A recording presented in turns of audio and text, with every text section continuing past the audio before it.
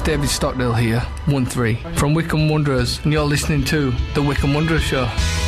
Welcome to the latest edition of The Wycombe Wanderers Show. In the next hour, we'll be reflecting on that 1-1 draw at Lincoln. We will also be reflecting on the 4-0 victory over not short or medium, but long Crendon. Sounds like a frequency, doesn't it? It does. Like medium Broadcasting wave. on Long Crendon, this is Wycombe Sound on 106.6. The Bucks and Bucks Cup tie, the quarter-final, yes. In front of almost 2,000. Yes, apologies, we said it was the semi-final last week, but in fairness, I think it was because we saw that it was at a neutral venue and we assumed that maybe the semi-finals were at neutral venues, but we were wrong. It's not that sort of competition. No, it's not. We'll be hearing from... I think they just play it wherever they can. It's like, put some jumpers down and that'll do. In Tame. Yes. We'll be hearing from some of the key names from that game. We'll be catching up with former player Mark Hill as well. And earlier on today, you spoke to Gareth Ainsworth ahead of this Saturday's home game against Cheltenham Town. We chatted about football and music. Ooh. More on that to come. Looking forward to that. Yes, and we'll preview Wycombe Wanderers women's last league game of the season. Away to the Winchester City Flyers. Ooh. Not a hockey team. No, they do sound a bit ice hockey, They do, yes.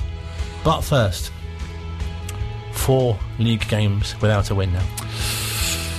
But maybe, just maybe, the fact that we scored very late on against Lincoln, the corner has been turned, as it were. Yes. And we are now back on track. And almost 60 sort of shots in the last 2 games. And that's the thing. It's just like, goodness me, I think we're so used to actually the statistics being the other way round. But actually now, in the last 2 games, we've had more possession than the opposition, which doesn't normally actually happen with us, whoever we're playing. Even Long Crendon probably had, nearly 50%. But, no, they probably didn't really. But yes, 28 shots to Lincoln City's 7. The disappointing thing is now, when you sort of look at the table, and I know Gareth would probably not want me to say this, but you do start to think, I think it might be playoffs rather than automatic promotion.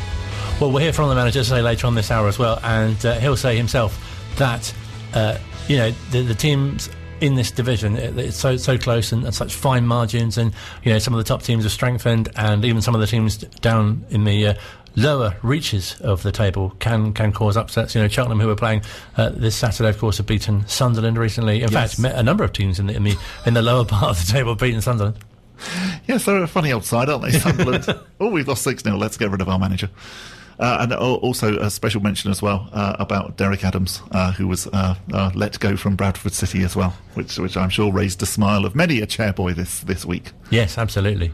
While we're sort of... Cheer up, Derek Adams. No. As the song goes.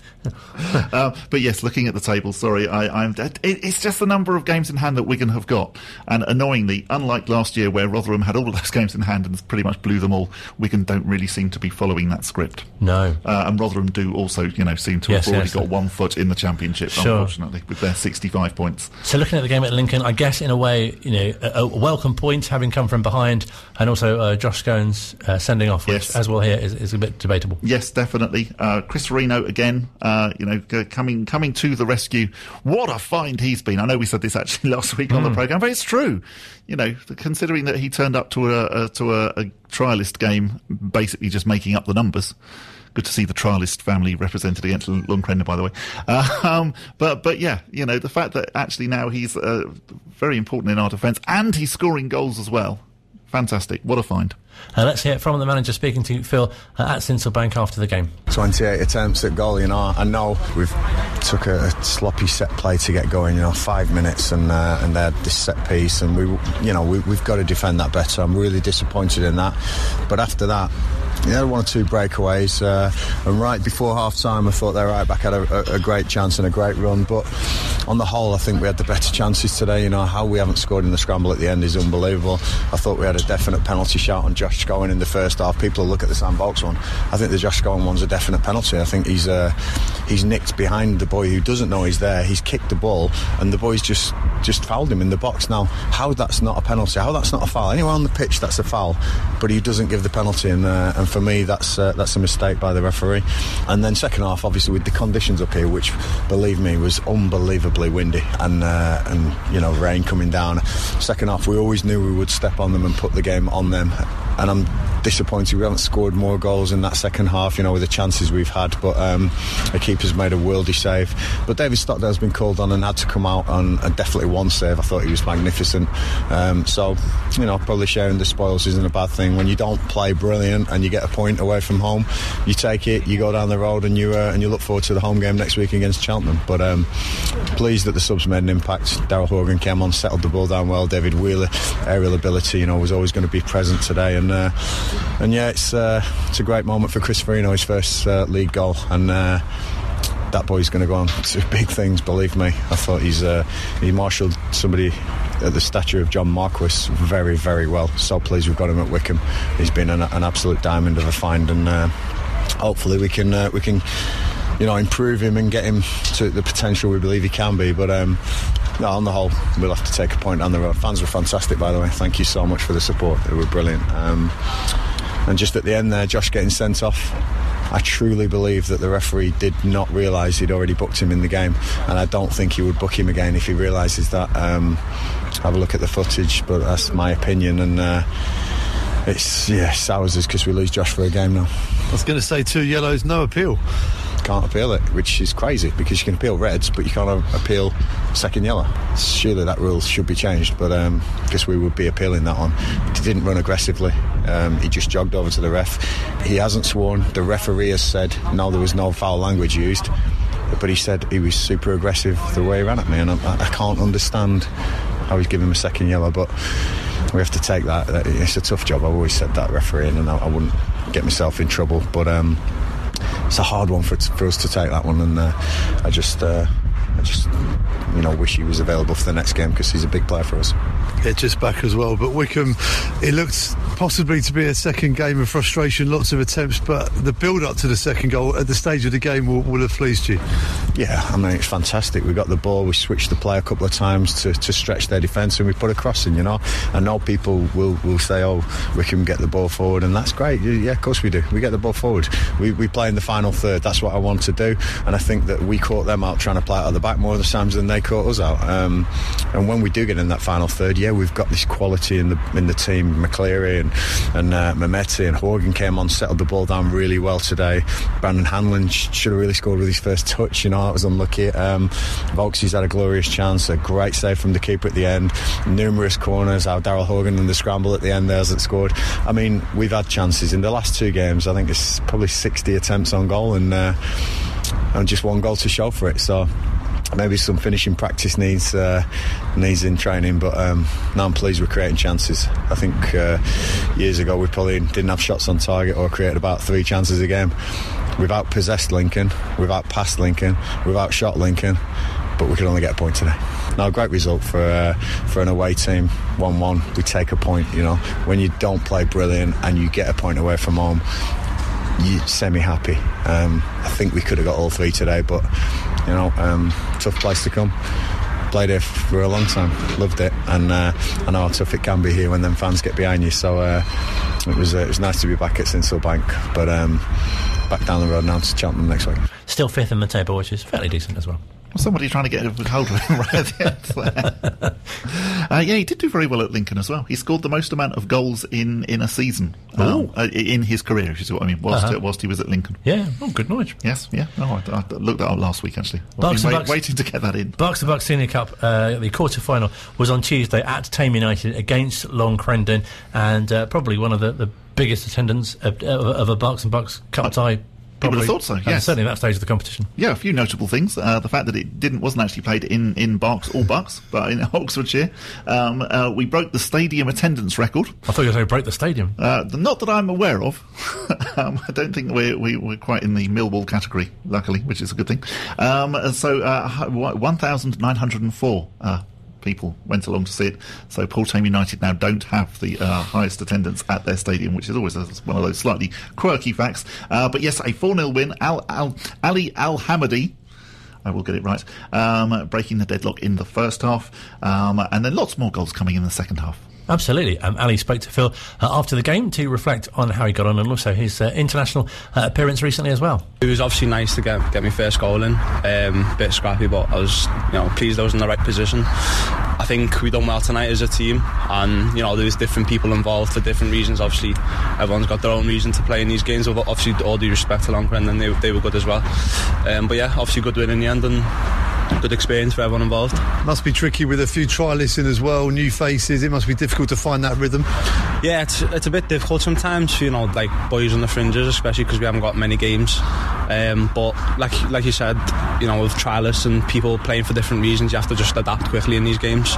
But luckily we were able to do that and just get the job done tonight, even if tough pitch to play on.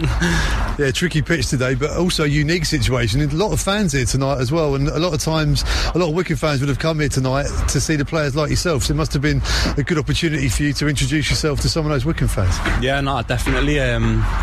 It's a great occasion for Longcrendon, and obviously for us as well, just playing in front of some fans, which we obviously haven't got to do much often since COVID.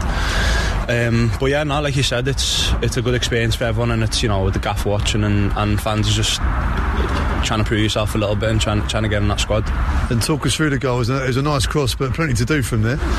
Yeah, just use my neck muscles. A bit of a scrappy goal, but again, like I said, just nice to get on the score sheet. And yeah, just build on now and hopefully push and try and get into the squad before the end of the season. Yeah, I'm going to talk to me about your time at Wycombe. It's quite a unique setup in what Wycombe have got here, development squad, but you're in the first team squad all of the time. So that pathway to the first team is pretty short and readily available. Yeah, it's just invaluable experience. Obviously playing and training with likes of Oaksey, Brandon.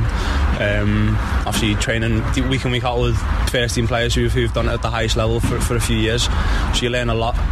And sometimes it's learning, it's not all plain sailing, like you have your bad days, but like I said, it's all learning, and just being in that environment every day was a reason I came here, just to get away from like the academy setup, because I think it's a bit full sometimes. Just playing games like these just gives you so much experience that maybe you won't get in academy football. It's all nice and pretty football. But yeah, I've loved it so far here, and again, it's just been settling in period for me last few months, but hopefully now push on and get to where I want to get to. An injury, but also an international opportunity as well. So how was that representing the country in all of this? Yeah, it was a mad experience. Obviously it was an ideal getting injured. A bit of poor timing, because I think there was a few injuries, so I could have been involved a bit more. But that's football, and just got to get on with it. And yeah, with the call up, it was just a surreal experience playing against Iran, which is like neighbouring country to Iraq. And like everyone's seeing, the fan base is crazy about football. So yeah, it gives me a good kind of pressure that spurs me on to try and I've got kind of a whole country supporting me on my back, and I like that. I think I'll thrive off it. There can't be many people who played for Iraq and against Longcrendon. That's very, very true. Yes, and who sounds so Scouse as well. You wouldn't know that he was an Iraqi international, would you? Another person who spoke to the media after the game was Jack Young, who spoke to Matt Cecil. Jack, the first run out for the chair boys tonight. How did you find it? Yeah, I really enjoyed it. It was everything I would have wanted in my first game, a 4-0 win and a goal, so yeah, I'm really happy with it. Talk us through your move to the club. It was deadline day, wasn't it? It must have been an exciting time for you, but also a big move coming such a long way down the country. Yeah, it's a big move, but it's been worth it so far. I've thoroughly enjoyed it, and I have to thank the gaffer and all the staff for bringing me in, and I'm learning a lot every day, and hopefully I keep learning and try and push to get in the squad. I bet you didn't know much about Longcrendon before tonight, but it was a massive night for them, and it was so good, wasn't it? See such a big crowd, such a great atmosphere, and they obviously enjoyed having Wycombe Wanderers in town. Yeah, it was a really good atmosphere for my first game, and I thought it made it a bit tough for us at the start, and I thought we dealt with that well, and then in the end our class showed, so it was good. Obviously this is your second loan spell. You've had one out at Tranmere as well, and it must be so good for you, growing up at Newcastle United, working alongside some great coaches and alongside some great players. What a club to begin your education in football. Yeah, it's been brilliant, but I think now it's time to kick on, get some games in the Football League, and that's what I want to do, and I want to do it here at Wycombe, so I feel really a part of it, and that's what I'm going to do, push on now. It's the best environment I've ever been in, and all the lads are brilliant, so inclusive, and yeah, and obviously the big man B makes you so welcome, so yeah, I've loved every second of it. Jack Young, who of course is on loan from Newcastle, speaking to Matt, he was another of the goal scorers, and someone else who got a goal in injury time was JB Fisher, talking to Matt as well. JB, great to see you out there in the gold, and a special night for you scoring your first Wycombe goal. Yeah, definitely, just buzzing, you know. I've been working hard for this. I've been at Wycombe since the beginning of the year, but my first chance to actually play in an official game, so really happy about it. Managed to get my first goal, and yeah, it was great. You've had to be patient. How have you found that? It must have been a very strange transition for you coming into the fold, but gradually you've waited your time and got your opportunity tonight. Yeah, of course. I mean, with the gaffer, the players, the staff, everyone is like welcoming. So for a player like me that had a different background, it was like very easy actually to settle in the team, just speak to the captains, and yeah, I mean, I think it showed today also, just the cohesion of the team. Everyone was on it, everyone was pressing, everyone was playing together. So even with a couple trialists, like managing to get them in and playing the Wycombe style. So yeah, just happy about it. Take us back through your career, because it's not often Wycombe sign former PSG captains, is that right, at youth level?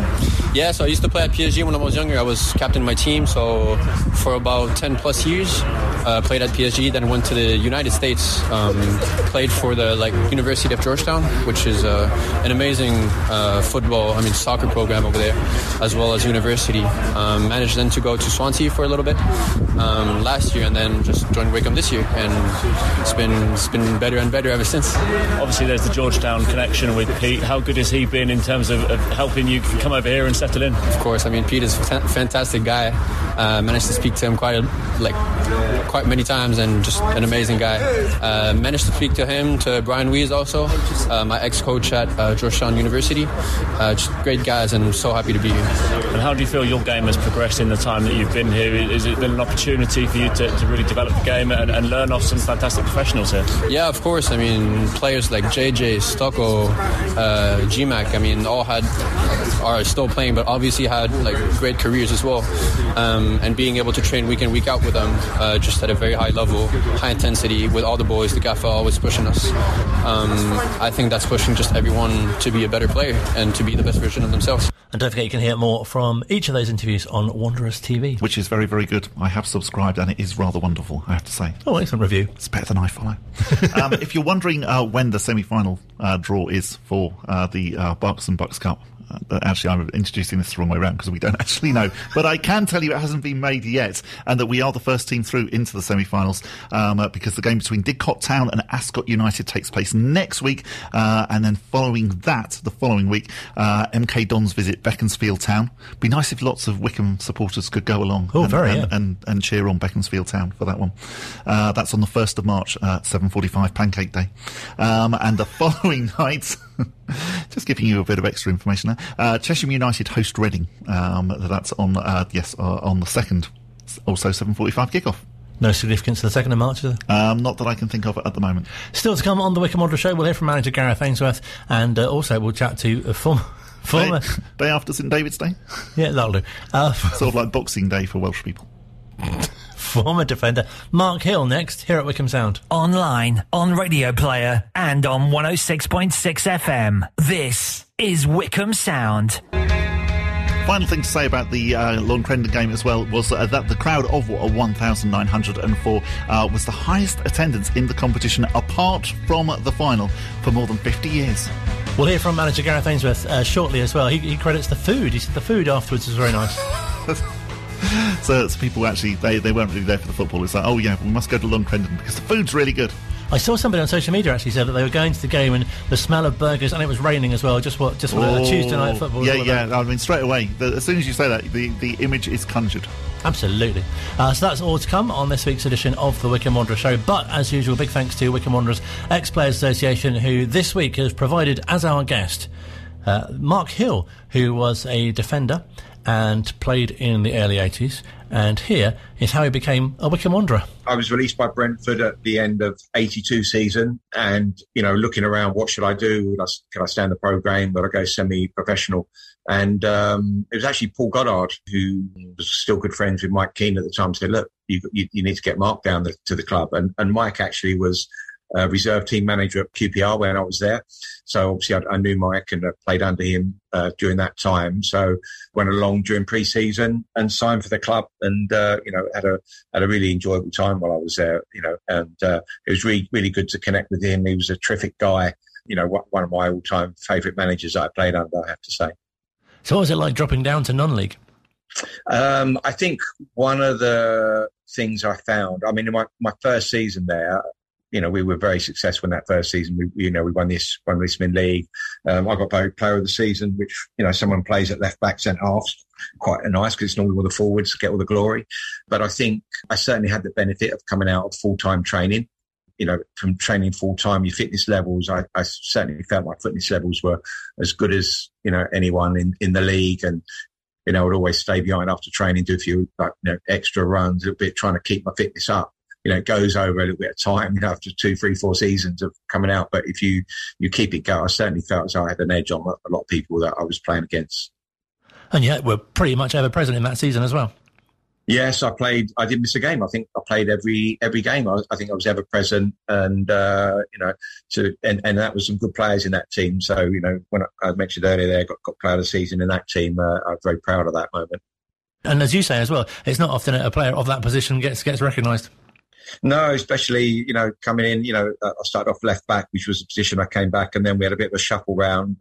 George Ball came back from the United States and came in the side, and then I switched to centre half and played with Anton Verkaus, who was great to play against. He was like, go on, Anton, go and win that header, and I'll look good around you. So there was a lot of, good people in the team. It's all about teamwork, and we just had a really good blend of players in there, sort of Steely.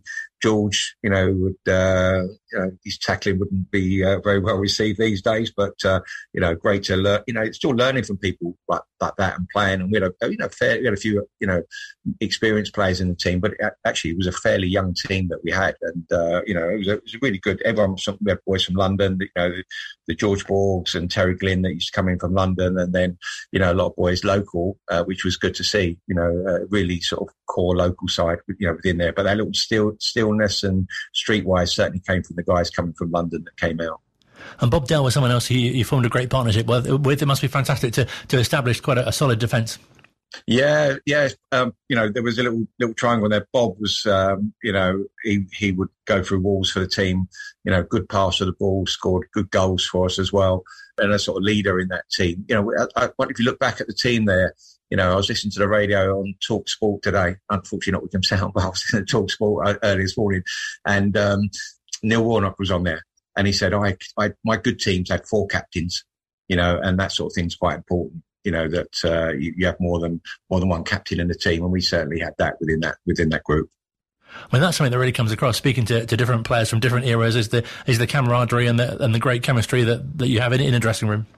Yeah, no, we if I look back now and that group, we'd people stand in the bar and have a drink in those days, but it's a bit frowned upon, people drinking and stuff. They say, but we would have regular, have a night out on a Thursday, 2 days before a game, the boys would go out for a drink together and build that bonding amongst each other. It was just a really good mix of players who worked hard, looked after each other, trained hard when we did. We'd have great training facilities. We had a sort of small cage at the top of the pitch. We didn't train on the pitch very often. So the training facilities weren't the best, but the boys, did their best they could on that. And we just all worked together and looked after each other, on and off the pitch. I think it was a good group. It does feel like, around that time, there are so many, names which really stand out. Obviously, so sad to have lost Gary Lester recently as well. Yeah, I mean, the Gary's funeral is actually Tuesday tomorrow, and I was very, very good friends with Gary. We actually used to date 2 sisters who I met when I was at the club, and I went on holiday with Gary, went on the end of season tours with him. So it was very upsetting to find that. He was a really good goalkeeper, and during my time, there and then, he's as good as clubman as you could ever get at any football club. He was a really, top guy, and he was sadly missed, Gary. And as you say, so special to win the title that year. Are there any particular kind of games or moments that really stand out from that season?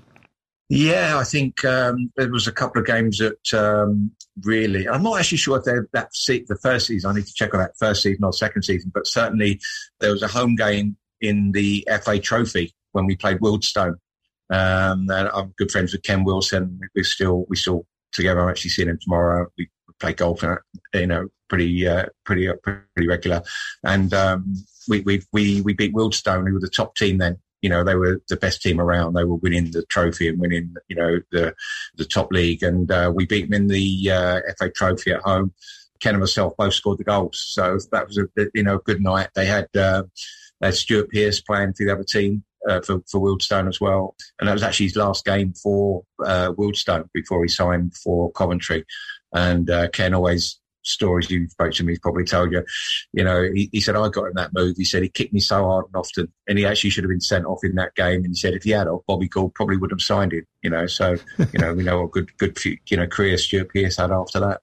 No, definitely. And also, you mentioned that you'd already played under Mike Keane elsewhere. What was he like as a manager to play under? Yeah, Mike was a super guy, super nice guy. Would Mike make it as a manager now? He'd probably be too nice. But players used to go and play as much for Mike as, the club was a big draw, but playing for him as well. He definitely, it was definitely, a draw that you went to play for Mike. And I know during that time that he would, he used to have his sports shop in Wycombe and trying to entice some players to come. Budget was tight. Brian was the chairman, and obviously the budget was pretty tight on some players. I knew Mike used to give boots to players to try and entice them to come and things like that. But we really enjoyed playing him, and he encouraged us to play good attacking football. Get the ball wide. We played with wingers, get the ball in the box, let the guys, get on the end of crosses and stuff. And he did encourage us to play good football. And of course, that was around the time his son Kevin became the club's youngest debutant as well. Yes, he did. So Kevin, I remember Kevin on my first training session.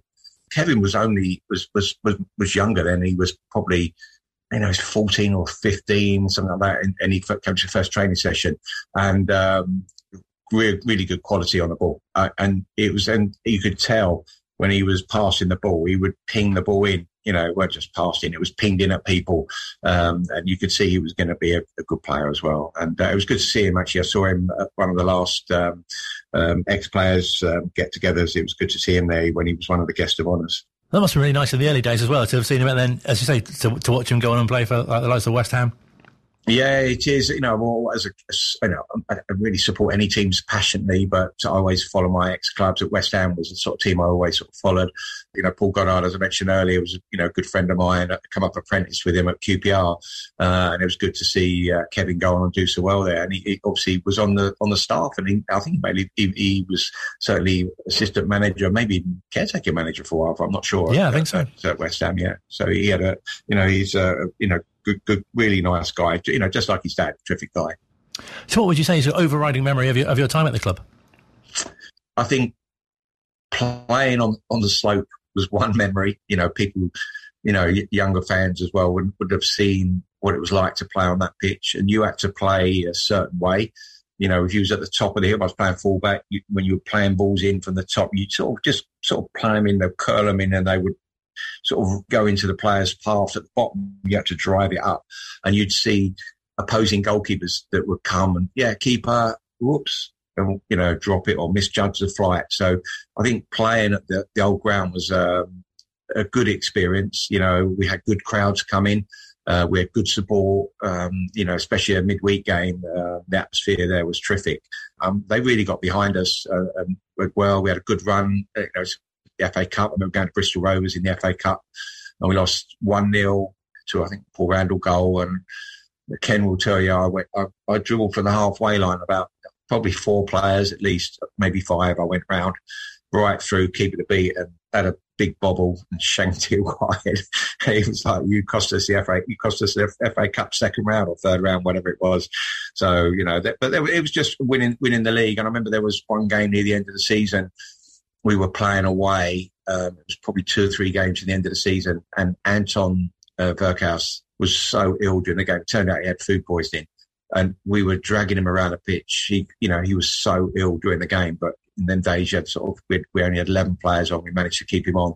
I remember scoring the sort of winner late on. that really sort of helped us, sort of win the league. Really, it was a tough game when we managed to sort of get out of it when we were struggling. So I think those sort of memories, those crucial little special moments when you do something for your team, and I think that's they're always special with you. When you speak to many ex-players, and you really get the sense that during their time at the club, it felt really special. And did the early 80s especially? Did that feel like a special period for them, for you, and for them? Yeah, I for me personally, I think I probably have more confidence playing there, and probably played my best football at Wycombe. I went on and had some good time at Maidstone for 5 years. Captain them. We won the conference with them. But I still think my best playing days were probably in the Wycombe team, and that is lots of things go to that. That's confidence. The manager gives you confidence. The team gives you. Winning is a good a thing that when you're winning, everything seems good. And we were used to winning. We wanted to win. And we stuck together, do tough games. We lost a few games, but we had an amazing run at the end there to win the league, and that was really special. And then obviously you went on to do a bit of caretaker managing at Walton and Hersham. What was that sort of transition like from playing to sort of running? Do you know what? I did that at a couple of clubs actually. I did it at. I went to when I finished Maidstone. I went back to. I had enough of being in the conference. They went full time, and I had enough to go full time. And decided, so I was 32 then, that was probably not the right time to go back into full-time football. So I had a choice. I could have gone to Barnet or Slough Town. I went to Slough Town, and I had just enough all the travelling in the conference, and I went over there as captain. And we won the Isthmian League first season there, and it went straight back into the conference, doing all the travelling again. So, and there was a change of management there, so I was caretaker manager there for a few games, and then I did the same at Walton and Hersham. I was caretaker there after Laurie Craker had left. Won six games in a row. We were flying, and then within a week, we'd sold our best player, Nathan Ellington, to Bristol Rovers. Our other striker went back to Millwall, and Andy Sayer, our other top forward, was injured. And then we lost 6 in a row. So that was the end of my caretaking. So funny how football goes. No, definitely. And what do we find you doing these days? So, I'm at Sport for Kids, looking after our partnerships there.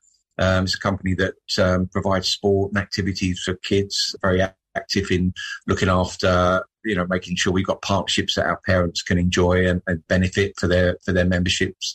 But it's really all about making kids having fun, making memories with them, I think is a really good way of putting it. And obviously Wycombe is a club that you have real affection for. What would you say is so special about it?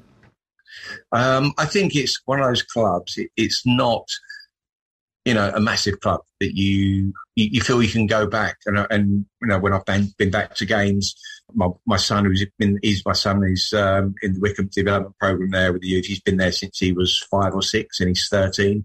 So he's been ball boy there, and we go to games there and watch. So with him playing there, I've still got a big affection for the club, and it's not too big. You go back there, you'll see people that were there when you were there, and that's quite a long time ago. There's people that are life members of that club that are still there, and that's great to see. Does it feel like a long time ago, or not really? When you look back and go, that was like 83, 84. That was a long time ago, but I don't feel that I'm that old, that it was that long ago, if you know what I mean. I think it was. I still do a lot of coaching with football. I coach my boys' team at Slough Town. I do lots of individual stuff, one-to-one coaching. I do some coaching with the guys at Sport for Kids as well. I've done a lot of coaching with Kerber coaching guys. I used to go to America. I did that for 24 years over there with all sort of ball mastery skills. And I've done a lot of work in girls and ladies footballs. And I coach a ladies team, and I do young girls with the Wildcats with the FA. So it's good to see the girls in football, women in football is progression as well. It's really good to see. It just goes to show how powerful football can be as a thing, isn't it? And bringing people together and what people get out of it. We were speaking off air about how the kids that you coach get so much out of it as well. Yeah, no, I look at it. Sometimes I go, God, I've got coaching tonight. And it's like you're going out 8 o'clock at night on a Tuesday night to coach a group group of girls. You get there, and once you're out on the training field, obviously you can't run around as much as you used to, but I still, it's good to see and pass on your knowledge, and make it fun for them. That's what it's got to be, train hard, but, learn, but make it fun when you're doing it. I always try to do that in my coaching, to make it fun for people to enjoy. And great for you to be a member of the Ex-Players Association, obviously, because so many different players from different eras, and you can share experiences and have that thing, bond in common as well. Yeah, it is good. It's good to go along to a function. I mean, the first one I went to, I didn't recognise most of the people. I have to say, I was like, "Really? Is that you? You've aged well or not well?" But it was good to, Bobby Dell's, see Bobby there, and Anton. They're very good thing. And then before the take up of the current owners, I was sort of got involved with the support for Handy Armand, who was looking to sort of help the club out and work with that. So it's always good to see your old pals in football. There's a different thing, if you've been in a team with someone, you're always friends forever. Generally, there's you're always people you perhaps not too boss with, but in football you generally, can always be pals forever with that. And you can do that with work, but it's not the same as football. It's just so different. You've always got that little special bond with people. Especially what you went through as a team as well, obviously winning the title as well. That's quite special. Yeah, when you win something, and if you win you win a league, people win cups and stuff like that. Winning the league is the hardest thing to do, and to be part of that team to win that league was a great privilege. And you look back to people and go, "How many leagues do you win?" And people go, "Oh, I never won any. I had a really good career, but played some good clubs. I never won a league." But you look back and go, "Yeah, we win in the league. I was lucky. I won the leagues at Slough, and won a conference with Maidstone and Wycombe." But the Wycombe one was, the first sort of league that I'd really won. So that felt very special. And do you feel a real part of, the sort of history of the club and sort of helped to kind of build a foundation, if you like, for where they are today? Yeah, I do. I think because when I was there, the year before, they had gone very close to being, because in them days, it wasn't automatic promotion. So the club were... when we won the league, there was that option to apply to become a member of the Football League, and it was something the club decided against. And then they had to wait quite a few years later to be able to do that. But it's really good that, that the club has managed to, get into the league, stay in the league, and, they've been really successful. Unfortunate last year. Still think they were badly done by, but they're having a good season this year. Let's hope they can get back up there. That they're getting the results. They're doing well, and it's really good to see. Former defender Mark Hill speaking to us here at Wycombe Sound. Does 1983 feel like a long time ago to you? It does feel like a very long time ago, and definitely there was a slight sliding doors moment there that he was talking about, because you think, well, I wonder what would have happened had we applied and got in. How things might have changed and maybe panned out. And maybe we would have missed out on Martin O'Neill. You just don't know. Really interesting to him reflecting on his time with Gary Lester as well, who, of course, as mentioned, his funeral was on Tuesday. Yes, yeah. Really, really nice interview again. It's always really heartwarming to hear actually how much Wycombe Wanderers meant to these players. No, definitely. And you think as well, which, as I say, it's comparatively not that long ago, considering some of the players we've spoken to, but how the game has changed, obviously the ground's changed as well, and so much has changed about the club and football generally. Definitely. I mean, if you look at any 1980s game that you can sometimes see on the on TV, the various odd TV channels like ITV4 and things, and you watch 1980s football, and it looks like it could have been 100 years ago, because for a start, the pitches that they're playing on, most of them at this time of year these days, the game would just be postponed. There's no way in the world that that it would go ahead on some of the mud baths that they used to play in, but also as well just some of the tackles that fly in and whatever. It is a very different game, and the length of shorts as well is something which stands out. Yes, that's true as well. Definitely. Yeah, it was almost slightly a risque sport back in the 1980s. Very tight, weren't they, their shorts? They really were. That's another programme entirely, isn't it? Let's not bring that back. Wycombe kits through the ages. That's one to look at, isn't it? It's a bit visual, I suppose, for the radio. I think it probably is, yes. We'll hear from Gareth Ainsworth in the next part of the show, or the last part of the show, here at Wycombe Sound. Online, on Radio Player, and on 106.6 FM. This is Wycombe Sound. As mentioned, still to come, we'll hear from manager Gareth Ainsworth, who, of course, is in charge of the men's first team. But we must wish all the... What you were going to say then? I know. Must wish all the best to the women's first team as well, who have their final league game of the season coming up. Yes, they had their final home game of the season on Sunday when they went down narrowly to Ascot United 2-1. They are now away to the Winchester City Flyers, who are a football team and not an ice hockey team. That kicks off at 2 p.m. on Sunday. That is their final game. But in that way, with women's football, actually, some games have been postponed, some games haven't happened because of COVID. So actually, there's other teams in the league that are still, I wouldn't say only halfway through their season, but they've still got quite a few games to play. It's a bit of a Wigan situation, if you like. So it's still very much up in the air as to whereabouts Wycombe Wanderers women will finish in the table. They are currently 6th. They've played 15 games and they have 10 points. And the Winchester City Flyers are just below them in 7th place. They've only played 12 games and currently only have 6 points. So it's going to be a tight game. But clearly, if Wycombe Wanderers women can win that, then actually they are looking fairly good at ensuring that they finish in 6th position in the table in the Southern Region Women's Football League Premier Division. And a really challenging campaign for the Chairgirls as well, with departures and also injuries as well.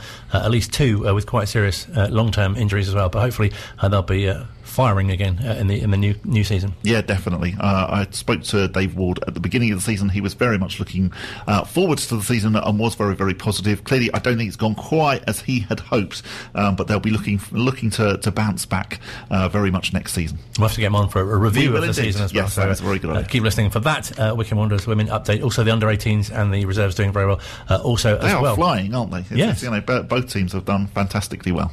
So, there's a bit of a double header coming up in terms of home games. Oh, yes, there is. I've got Wigan, who, as we mentioned earlier in the programme, are doing rather well. Could really, really do with winning that one. Not only, obviously, because we need to now win, but also because then that's a game that Wigan have wasted, if you see what I mean. And it's a bit further away as well. We've got Rotherham as well coming, I think. Yes, we have. Yeah, 12th of March. I won't be here for that one. I'll be trying. I might be watching that one with Rob Couhig in New Orleans. That's quite exciting. Maybe. If that all works out. Yeah, very much. One of those slightly awkward situations where, yes, I will be in New Orleans then, and I'm sort of having to invite myself round to his house. Be at the window outside. So far, he sort of said, oh, yeah, that's fine. But we haven't actually sort of like thrashed out the details yet. So maybe he's just sort of thinking that I'm some mad stalker and hopes that I'll go away. Yeah. I'm not, by the way. No. Thanks for that. Thanks for clarifying. The way you were looking at me, I thought definitely. I'll just... So Cheltenham first, though, obviously on Saturday, and they're a team who've been quite kind of up and down as well, really. Yeah, I think they're a team that you think are always going to do quite well in League One, even though they're quite small, a bit like ourselves. And then you look at the table and you see that currently they're 15th. Similar to Lincoln, in fact. It's similar to Lincoln. 31 games, they've won 9, drawn 12, lost 10. You could argue that they're in that sort of situation where, yeah, they're probably just about safe from relegation, but they're not really going to threaten the promotion places. So I wouldn't quite say that they're on the beach yet, but maybe, it's better to be playing them than, say, Doncaster, who, keep seeming to now pick up results remarkably, even though they're still 23rd. But yeah, very, very, very difficult to say, as Gareth will say, it's going to be a tough game. Yes, because we're very much at that point of the season where, we're into the final third. We are, yeah. And that sounds like American football, doesn't it? It is. Quarter. The Super Bowl was on Sunday. We're into the final third. And yeah, it is that thing of, if we are serious about this getting promoted business, then we do now have to actually start picking up some wins. And, Cheltenham at home, definitely. I think that is a must-win game. Wigan at home, clearly, because Wigan are currently second. If we drew that, it wouldn't be the end of the world, but we don't need to lose either of these games. Because as you hinted at a little earlier on, obviously Gareth wouldn't say, but I think we're allowed to, that if you're looking at the league table now, it's a bit kind of... Ooh. Yeah, I mean, the top two teams do begin, so, well, Rotherham, definitely do look like they've sort of like run off into the distance, and then Wigan are still slightly in touching distance, but they've still got, a few games in hand over the other teams. So, yes, again, if we are serious about the promotion lark, then the next 2 games we need to win to actually make that table look a bit different. And even Sheffield Wednesday having a bit of a resurgence. They're really annoying, yeah, and also, even further down, there are some teams now that, that are beginning to pick up wins. Portsmouth have won their last 2, for instance, and they're hovering slightly dangerously looking in 11th.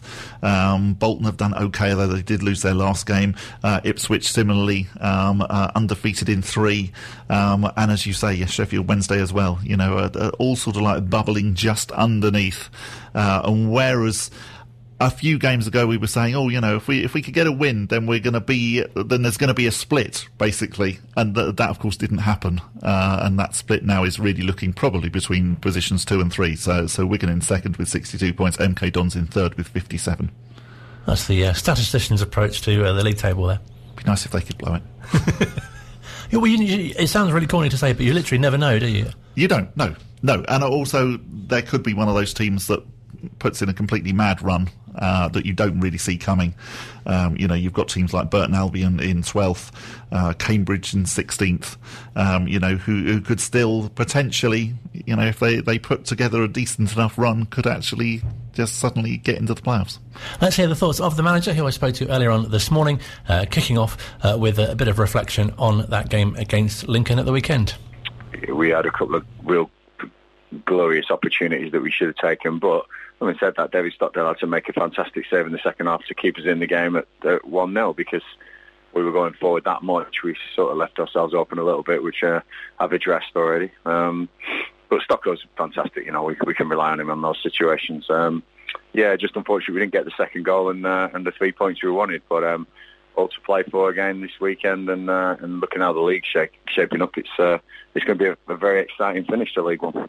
Is it a bit of a concern to have gone now 4 games without a win? Or I know you say that, judging on the performances, obviously you're pleased with the chances created. I look at the bigger picture, Colin, always, and the biggest picture is where we are after I took over 10 years ago, and the semi-bigger picture is where we are this season, and that's 5th in the league. So there's absolutely no panic, no worry. I think all teams go through little form changes or blips or whatever it is, but I think it shows the competitiveness of the league, and especially in the later stages of the season. The bigger teams have obviously strengthened, got more players in. I don't necessarily believe in you have to do that if you're one of the top teams, but we'll see who's proved right at the end of the season. I'm really confident that boys can get enough points to finish in this top 6. Making the top 2 would be absolutely fantastic, and that's what we want to do. But we've got to give it a real go now. 15 games to go. You're definitely in the last third of the season, and the boys know exactly what's expected of them. And something that was really pleasing on Tuesday night, so much to take away from the Bucks and Bucks Cup, but obviously the size of the crowd that came along to support, the young side, and great to see Jack get her first goal, and a lot of the young players doing so well as well. Yeah, we have to keep the level into consideration. It was, and not disrespect to Long Crendon, they're really down there, as a step 6, I think step 5 team, which is, it's the level. You do see a difference in that with fitness, especially second half. I thought the fitness of the boys was very good and key in that, and some really good performances on a really hard pitch, but I expected that. I expected good performances from my boys. There's 1 or 2 that perhaps could have done a little bit better for me, but I'm really pleased with the win and the professional job we've done, and some of the trialists that came through. So not all good, real positives for them young boys to play in front of the crowd, like you say. I think the real positive is what a fantastic following we got, and at times Long Crendon probably had the more supporters there. I think the underdogs were Long Crendon, and everyone wanted them to at least score a goal. But I'm pleased that my lads got a shutout, and also, we got a good result. We get into the next round, and I'm sure that competition will start ramping up there. But it was great. Big respect to Long Crendon. Thank you for hosting us, and thank you for being so good to everybody. The hospitality was great. The food after the game was great, and we hope there wasn't too much damage to that pitch, because I know they did everything to get it on that night. It was a torrential rain during the afternoon, so fair play to the ground staff who worked hard and got that game on, because it was a really, really nice occasion, and probably what the Bucks and Bucks Cup is all about. That real local community feel. Nice to see all the fans there, and like I say, hopefully we've made some friends with Long Crendon. And a really nice source of pride as well that the club giving their gate receipts, share of the gate receipts to the opposition as well. Nothing less than I expect from the owners we've got, honestly. And I'm not saying that in any other way than how it's meant. It's genuine. They are good people. And in football, fans are all too quick sometimes. Not Wycombe fans, by the way, but a lot of fans are all too quick to complain about their owners, or why aren't their owners spending this, why aren't their owners spending that, why aren't their owners doing this, and it's all down to the owners, and they have banners up saying they are. I'd like to say at Wycombe Wanderers, they don't get that sort of stick because of the people they are, and those little gestures, no matter how small, they mean a hell of a lot to a team like Long Crendon, and I'm proud to be a Wycombe player. I didn't actually know about that until the game, and that's a fantastic gesture from the club, and proud to be associated with Wycombe with small things like that. And a great opportunity for fans to get behind the team with 2 back-to-back home games, 2, I guess, very different games as well, with the opponents coming. You say very different, but Cheltenham beat Sunderland 2 weeks ago. You know, they are absolutely no mugs. He had a meeting with Rob midweek, and we're both agreeing that the margins in this league are so small, so small. You know, and I think that you look at Doncaster beating Sunderland. There's no givens in this league. No givens in any league, but this league this year, wow, it is so tough. So first things first, we're thinking about Cheltenham. We want to get Cheltenham out of the way. All I care about is Cheltenham on Saturday, and then we can address Wigan on Tuesday. 2 home games, great to be at home. And hopefully the fans will get down and get behind us, you know, in droves, because we're at the top end of the table. And we just want to increase this attendance. We want to get more fans down there, and that's important to me. So if you do know anyone who fancies coming down to Wycombe for the first time, or you've got friends and family who've heard about us and proud of what we do, and come down and be part of this bubbling cauldron that is Wycombe Wanderers, because it's brilliant. It's fantastic community atmosphere, and we really have together, fans, players, staff, everyone, have, you know, really elevated this club to highs that, you know, we've always dreamt of, and as I say, proud to be the manager, but really I know the fans are really proud to be Wycombe fans. I did see this week that you've been back in the studio. That must have been great, and I guess new music is on the way. New music is on the way, Colin, yeah. Listen, I have not many vices, but music is one of them, and you know, I was in the studio with Jeff Downs, who's, I mean, the writer of Video Killed the Radio Star and The Buggles with Trevor Horn, and he's an unbelievable producer and keyboard player for the band Yes, and it's just absolutely humbled to be with him working on the album. We've got 11 original songs coming out, and you know, I'm just really excited to get this album out.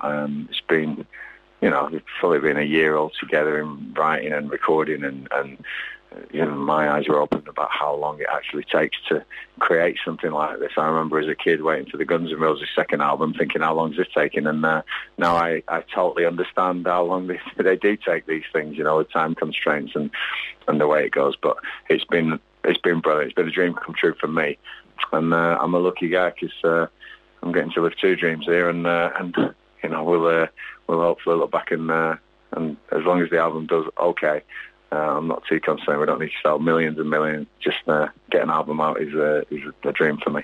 The Wycombe Wanderer Show's new music slot. Join us next week for Matt Bloomfield's covers album, which should be out by the spring.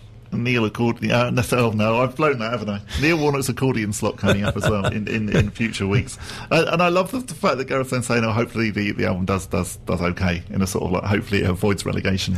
Yeah, sort of like, perhaps it'll be on sale in the club shop. I hope so. Yeah, that would be brilliant. Yeah, it should be.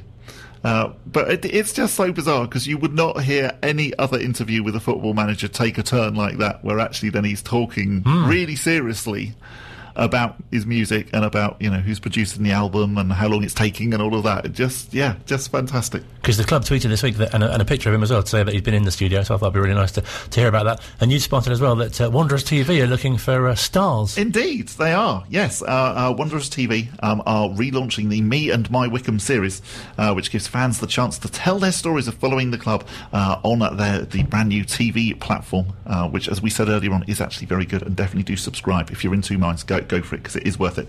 It doesn't really matter how long you have been a supporter of the club for. You could be one of those supporters that goes back to the 1960s, or a more recent fan. They just want to hear your stories, basically. All you have to do is send an email to media@wwfc.com. Tell them a bit about yourself and why you should be featured, and you could be starring on Me and My Wycombe in the future. We should definitely put you forward as a We should put you forward as well. Absolutely. We could both do it. We could do it. We could talk about how I used to do the grounds announcing. Yeah. Well, and again, you have so much to say, because you're interesting, because you were a ground announcer. You read the football results, which makes you one of the... Thank you for saying I'm interesting. I quite like that. You are, though. There aren't many people that actually read the football results properly like you do. Thank you. I went to Lokes Park as well, my first visit to Lokes Park. You see, again, I'm always... That's one Kettering Towers. One of the regrets of my life is that I didn't actually get to see them play at Lokes Park. I've seen Aston Villa in a pre-season friendly and in the Cup as well. If I ever go to the hospital, I try and imagine what it's like, what it was like. Whilst you're in the car park? Yeah, I sort of stand in the car park thinking... This is the slope. Can you imagine there being a football pitch here? And it's like, well, you can see the slopiness, but it's quite... You see the white lines, I thought you were going to say. The parking spaces. And I do think now, every time I drive past them, I think it is still closed, the store that was Staples. And I do think, well, actually, maybe they could pull it down and they could rebuild the ground there. We could have, new Lokes Park, and the reserves... Oh, no, we haven't really got reserves, but, the development squad could play there, and Wycombe Wanderers women could play there. That's my dream. Straight and turn this bit. I don't think it's big enough, is it? Well, maybe, I suppose. Well, it might be, just about. Yeah. That's why I'm saying not the actual full team, first team playing there, but the full ground. We could have it as a sort of an alternative pitch. Rob Couhig, if you're listening, and if you're not, I'm coming out to New Orleans to stalk you anyway. Yeah, do listen to future episodes of the Wycombe Wanderers Show. Well, anyway, but also because you'll get to hear Bob's adventures in America. Yes. So I'm off, so I might not be on the edition next week, sorry, because I'll be on a plane this time next week. But you'll be on future ones? I will be on future ones, yes. Reporting from across the pond. Unless you're planning to get rid of me, which I haven't heard. You haven't mentioned. It's some sort of transfer window manoeuvre. Bob's being moved to the Burton Albion podcast. We'll fade Bob on a free now. transfer.